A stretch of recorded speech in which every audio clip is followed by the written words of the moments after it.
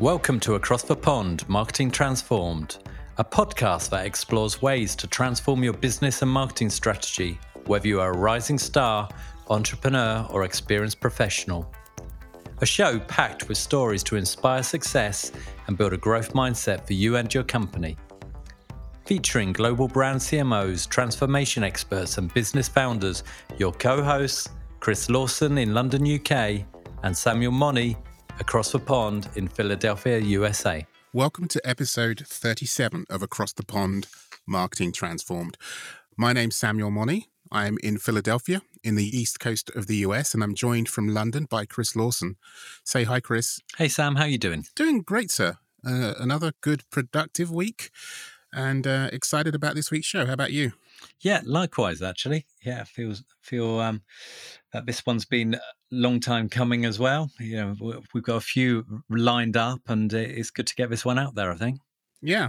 Last week we actually talked about the importance of well-being and how that's becoming more and more a priority, especially the need to make the return to work and the world of work more accessible, more welcoming, more encouraging, and making it a fairer and safer place. It's not a stretch to say that we're now more mindful about the personal, economic consumption that we're doing and the social choices we make going forward in a post-pandemic world. And we're just more conscious about ensuring our decisions are more sustainable, be it better for our own pocket, our self-needs, or for the families and friends that we have, for the communities we live in, and even for the broader world. We're so much more connected, and COVID has really proven that we are interdependent and interconnected. And as we focus on marketing transformation on this show, I'll start off with an article written by Helen Brain, who leads the Social Change Hub at Mediacom, which is a media agency. And she has a compelling argument. Is a compelling piece that says, look, our behaviors pre-COVID, they'll probably return, but the demand for sustainable products and services will noticeably increase. At the time we're recording this, it does seem a lifetime ago that we were so shocked by the bushfires in Australia and the devastation on wildlife, and we watched it from afar, wondering, how can we even impact this? How can we actually do something different in the future? And that was only a few months ago. Well, guess what? Scientists can actually prove with an abundance of data that we can actually impact our environment. We can actually change how things pan out. We're spending less on clothes and we're staying in more. And we're just seeing a huge reduction in noise pollution and particle pollution. And we're seeing patterns and visuals of the world where formerly there was smog, now that's gone, it's blue skies, or where there was pollution, now that's so much clearer. We appreciate the simpler life more. We're perhaps more conscious of how much we spend, and we're creating more rubbish, or as they'd say in the US, more garbage. And I'm just, in my local neighborhood, seeing that they're being overwhelmed. We're creating 30 to 40% more garbage they actually have to pick up. And they've had to reduce their recycling pickup to every 2 weeks just to try and cope with the demand. So I'm much more conscious of the waste we produce and scrutinizing the packaging of everything I consume. I'm always looking for that recycle symbol, and I'm much more focused on buying refills than individual packs, for example. So the larger point I'm saying here is that change can actually happen, and there aren't excuses anymore for not meeting consumer needs. And two things that brands need to do right now are they need to increase the clarity and awareness of their current and their future sustainability efforts. But also, secondly, they need to be adapting and creating products and services that can really meet the increased needs for sustainability and the demands from us as citizens. Does that ring true for you, Chris? Yeah, it does. I'd add one more in there as well, which is all about sustainable marketing efforts as well. And I mean that financially as well as from an environmental perspective. And we'll talk a bit more about that. And I agree, you know, the current crisis has allowed us to consider our well-being, whether that is financial, physical, or environmental. It's allowed us to consider what type of lifestyle, a sustainable lifestyle that we want. A lot of people are aiming towards. And I think there is hope that we will learn from this. And there is a fear perhaps that we may just return back to our old ways. But what is certain is that we will have to adapt. And increasingly, when we see brands consider what purpose they bring to the world, and when we clearly can see the implication of their actions, it becomes even more sort of focused for everyone. It's a real topic of conversation at the moment. The world is significantly cleaner since lockdown. That's just a fact. We've seen it, and we should take that action, and we should bank it. When we see a large number of tried and tested marketing techniques become redundant, whilst the power of good old-fashioned ideas and good old-fashioned community continue, is quite something. So we are seeing some fundamental shifts within our industry, let alone in society.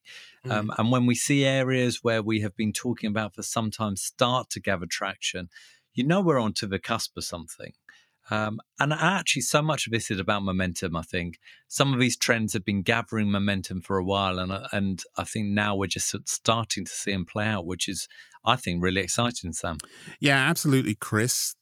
When you teed that up, it just made me think of plastic waste being a very specific area, which has been really, really hot over the last 2 or 3 years. And I'm floored whenever I see a product or a package that says not currently recyclable. I'm probably not alone in the fact that thinking I'm not going to buy this again.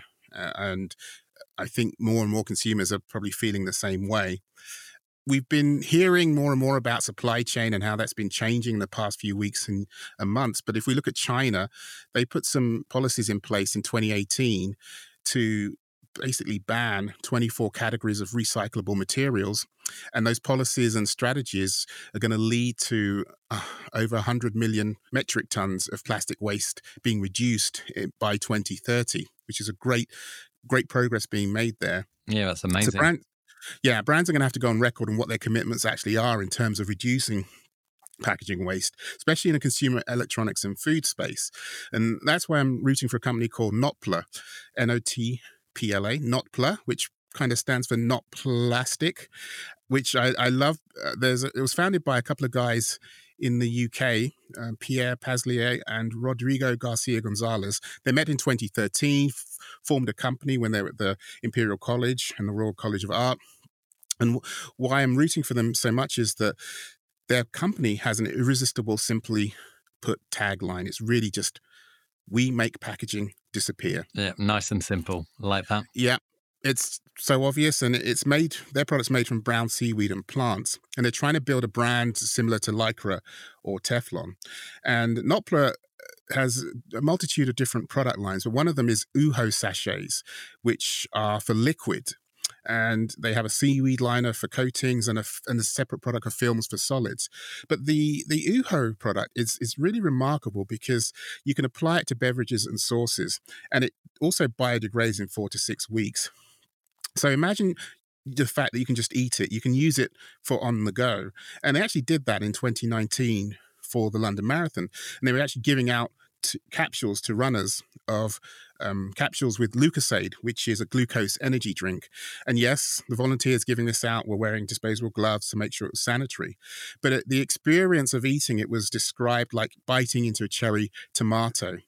And the way to serve that up, imagine the alternative to giving out plastic bottles or plastic cups of drink is just so much better for the environment, but also probably a better experience for the runner. And I just hope more food and drink brands are going to experiment with this. And one I'm particularly excited about that I heard about was Glenlivet. They launched a capsule collection, and that's the whiskey brand. So I'm hoping I'm going to be able to get hold of that in the near future. But the interesting thing that company is finding is that they're getting some pushback from brands. And one of the key barriers is that the beverage companies especially are worried that working with a brand that is so vocal about not being plastic might actually highlight the fact that of how much plastic they're using, which seems a bit odd that they're scared of the criticism, therefore won't do anything. So I'm hoping that's just a temporary barrier, not a permanent resistance. Yeah, to a great proposition. You would hope so, wouldn't you? Yeah. I think the other fascinating thing listening to that as well, 2013, it just shows how long these initiatives can take to actually sort of start gathering momentum as well, isn't it? And another one, Matthew Flamini, Sam, Arsenal midfielder, used to run rings around Man United back in the day. I'm sure you remember him. He co-founded a company in 2008 called GF Biochemicals with a business partner, Pascal Granata.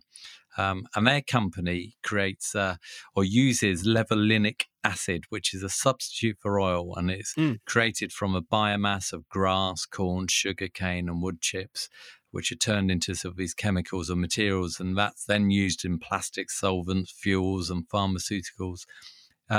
When he was sort of talking about it, he was saying that it cost millions to develop and years of testing and research to get to that point. Yeah, the market now is estimated as potentially worth £20 billion, and I think they get the lion's share of that. But it wasn't a commerce-driven reason to get into this, as with a lot of entrepreneurs that create massive change. That purpose comes from the heart as well. So they spend a lot of time hiking, sort of a unique relationship with nature, and believe that we should be in harmony with it, and really focused on that. And he always believed that there should be the need to reduce plastic and gasolines, and he saw a good investment opportunity in it when he met an Italian engineer. But the fascinating thing for me, back to some of the conversations we had around leadership and entrepreneurship, Flamini never spoke publicly about his investments until about 2015. And the reason he said, like every startup, there's always a risk of failure. I see the experience as a challenge, and I'm a competitor both on and off the field. In the world of business, like a sport, you have to be persistent, accept pressure, and find your place in a group. And I thought that's a fascinating insight there, because sometimes we look at the footballers as rich and privileged, but he's certainly one who's made a greater impact off the field than he has on the field in a way. And he talks about the fact that he was teased at time when he arrived in training in a suit because he had an important meeting prior to or after training. But the bit that I find really fascinating is that it's the growth mindset that he operates. The realization that you can't do this on your own. In 2016, he launched a project called the BioJournal, an online magazine to raise awareness of public renewable energies. And he's also working with a number of European universities to create a first master's program in bioeconomy, which again just demonstrates, I think, that these things take quite a long time to sort of come true or even through and gather momentum. And you just need all those things we talked about around entrepreneurship to make that happen. Yeah, it sounds like something he was really committed to and had a lot of heart for. And it reminds me also of a story of Miriam Sidibe. She's definitely another role model for us to learn from. She's founder of a company called Brands on a Mission, and has written a book called Achieving Social Impact and Business Growth Through Purpose. It's a book and also an article published in Harvard Business Review. That was an article which was specifically called Marketing Meets Mission, which came out in April 2020. And her background, if I just set the scene for you and the audience, she's the daughter of an economist and a health official from the United Nations. And she grew up in Mali and lived in over 20 different countries, and mostly lived in emerging nations. And so with that background, she then went on to obtain a doctorate from the London School of Hygiene and Tropical Medicine, but was always curious on the ways that business could help global health. And she found marketing, really, when you infuse it with the right mission, can have such a powerful positive impact, a powerful effect. And ultimately, great marketing is about influencing behavior change. And that's what marketers are supposed to do best. And that's what drove her into that marketing field as a discipline and starting to work in with marketers. And as a marketer, she joined Unilever really to help them shape their public health goals. And Lifebuoy was a classic example of a brand that she worked on. And I've talked about that soap brand a few times. But here I'll just say one of the things from the story and her life story was the fact she was able to be part of randomized control studies and some work they did in India, which actually showed demonstrable impact, demonstrable data, which said that hand washing reduced diarrhea by 25%, that the using soap and hand washing reduced respiratory infections by 15% and reduced eye infections by 46%. And so we're now more focused on data and statistics and in living our lives. But those are great data points of the impact that it had. And it's ironic that a lot of the work she was doing was perhaps in developing nations, yet the behaviors and needs are just as valid, perhaps even more valuable in developed nations. And so these sustainable models, the social good is not just do-goody stuff in doing stuff for charity in faraway places. It's actually the power of marketing, the power of behavior change applied in society can apply to all societies and all communities, not just far off places as sort of do-goody charity work. Yeah, good. And I think the other aspect of this, which I think is important when we consider that sort of sustainable marketing future, is looking at people, that companies or individuals that see the light and want to give back as well. There's a Dr. Carmen Hinojosa, who developed a material called Pinatex, an alternative to leather and made using pineapple leaves, of all things. And Dr. Carmen worked in the leather goods design and manufacturing, and she saw how bad that mass production of leather and synthetic alternatives were, and the whole impact of the environment, and wanted to do something about it. It's a natural agricultural waste product that also provides an opportunity for farmers to make money. Just feels like a no-brainer, doesn't it? At the other end of the spectrum, you've got IKEA, worldwide brand value just close on $20 billion in 2020. Yet it consumes 1% of the world's wood supplies, which I just think is staggering. One company consuming 1% of all the wood. And of course, they source 100% from FSC certified or recycled sort of materials. And a decade ago, they launched a Better Cotton initiative for the fabric as well, as you would imagine. They plan in 2020 to produce as much renewable energy as they use, which I think is a very, very worthwhile target. And they've invested 1.7 billion euros in renewable energy since 2009, with off-site wind turbines and 750,000 solar panels. So I do appreciate organizations that actually understand the impact that they're having as well, and try to be creative to deal with it. Great builds there, Chris, in terms of organizations that have done some great efforts to move things forward, and innovation that's been brought to market. And they're building trust in the system. And we've talked previously about the lack of trust that marketers and advertisers have undergone, really. And I feel that we should have confidence to find positive answers. If we ask the question, who's actually walking the sustainable and social responsibility walk? Who's actually doing great work in that space? And the good news is there is a resource that we can look to. It's called act-responsible.org.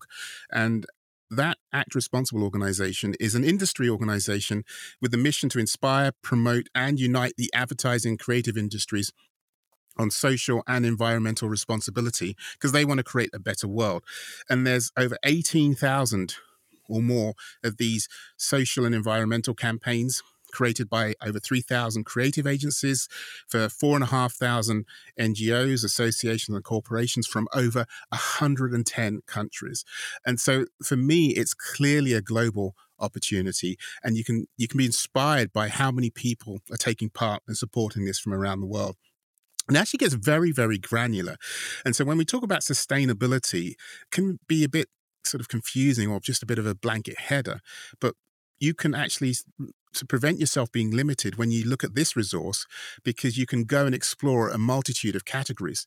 So when you think about taking care of the planet, there's specific areas like preserving natural and food producing areas. There's educating and encouraging respectful behavior, encouraging renewable energies, energy savings, encouraging sustainable waste management and recycling, They have a section called Taking Care of Others, which has another plethora of different categories, including solidarity, brotherhood, and equity. And then another category called Taking Care of Yourself. Again, another bunch of different examples. Improving health, well-being, and reducing dependence is one of them. And another one, Educating and Encouraging Respectful Behavior. A great resource. Definitely go and check it out. I think you'll be inspired, and you'll definitely find a bunch of best practices and case studies that we can use to celebrate the best of marketing and advertising. And that's, again, act-responsible.org. No, that sounds good. I will. And again, Sam, you know what strikes me about these? They're good stories. And that brings us back to the marketing question. If you get it right, it starts to sell itself. And as we talked about in terms of trying to create a sustainable marketing future as well, I think we will see marketing will have to adapt. My stake in the ground on that, Sam, I think it will have to be sustainable. Any mission statement, positioning and measurement will have a sustainable well-being message. It might be personal or it might be global, but it will be there. I don't think we'll be able to pay lip service. I'd abolish any title called corporate social responsibility, for instance, as it can't be a small team in a department that's nodded at and brought in for sort of AGMs and the like. It needs to start with the CEO and continue right down every rung as well. I think to attract investment from consumers or investors, you have to prove your long-term viability. It's not just about the business model, that is also about the value you provide back as well. A move away from convenience sector unless they are sustainable. That's certainly one area that IKEA has focused on in terms of it's come under the spotlight, just as fast fashion came under the spotlight. There's also fast furniture, and how they recognize that they need to make moves to create more sustainable pieces of furniture rather than increasing the upsell at all time. A move away, I think, also from sort of global trade and a more inspire localism movement, a focus on that hyper-local community, as we've learned to embrace our local community again during the COVID lockdown sort of initiatives that have been there. I think it will also cover SME businesses and kitchen table businesses as well. I think that community focus will rise to the fore, and we will see more about that. So that's it's not an exhaustive list, but I think there's certainly things that we need to be aware of, Sam.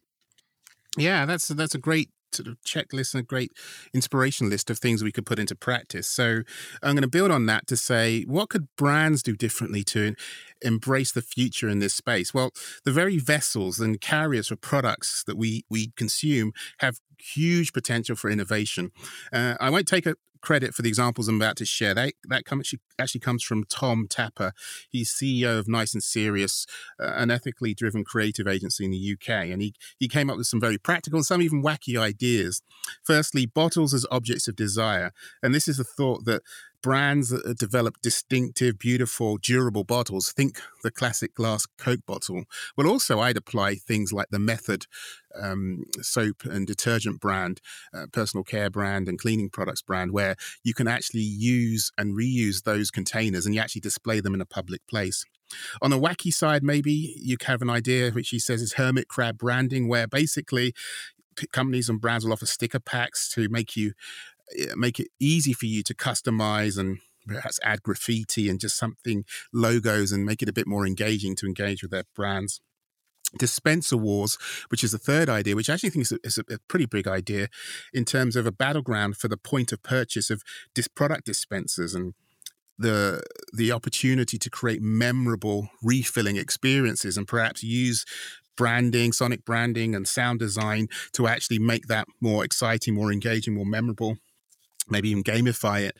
And then I think the biggest idea of all is what he calls the refill truck revolution. Now, we're so used to food trucks How about brands having fleets of electric trucks or robots going around, which are roaming the streets, offering a premium refill experience, replacing damaged bottles with the latest designs and pushing new product offerings? You can think about this from tea or cleaning products and other categories. I've seen it done for milk, for example. And so these, perhaps perceived as niche opportunities, could be great distribution, great engagement, and also a sustainable way to actually distribute your brands and get to communities which perhaps can't travel if they're, for example, in a lockdown type environment. Yeah, I love those ideas, Sam. And what I like about them is you can see the creativity there, but you can also see the practical nature of them as well. So best of both worlds, I think. But look, time's got on again. We are going to come back to this, but for now, why don't you give us the 3 key takeouts and reflections of this session? Great. Yeah, the 3 takeouts, I'll keep it quite simple. Firstly, consumer needs and expectations have shifted as much as their behavior has done in the short term. Secondly, don't think of sustainability as a charity thing. Think of it as actually applicable to your current environment, current community, and current consumers. And thirdly, you've heard a number of stories that this is not always an immediate payoff. Often there's a longer term investment, a longer term play to bring the market to make consumers aware and to really show the value of this new technology, this new proposition, or these new materials. But consumers will buy into them eventually. Yeah, that's right. I think consumers will vote with their feet, most certainly. And I think they're not the only ones to vote with their feet. I think investors will vote with their feet as well. And of course, we've always got 2 paymasters in the marketing department, the consumers and the investors as well. So we're going to spend a bit of time in the next episode looking at ethical investments, foundations, how you can get that support and people that do it well, Gates, for instance, capital, how financial organizations are changing their philosophy, how that affects different company strategies, from the large enterprises like the Unilevers of this world to the entrepreneurial sort of organizations. It's a great case study of Olio, which is a food sharing app, which we'll come back to. So lots to cover in the next episode, Sam. Absolutely, Chris. This area is definitely one that sustains another show, pardon the pun. Yeah. So thank you, sir. So we'll have to get cracking on putting that together. So until next week, Chris, have a great week across the pond. Well, that's it for this week's show. We hope you enjoyed it. Find more by visiting marketingtransform.com and click on the subscribe link. If you listen via Apple, Spotify, SoundCloud, or anything else, then click on follow, subscribe, or type Marketing Transformed into search. We're a new show, so please leave us a review, comment, or ask a question. We'd love to hear from you. Get in touch at marketingtransformedshow@gmail.com.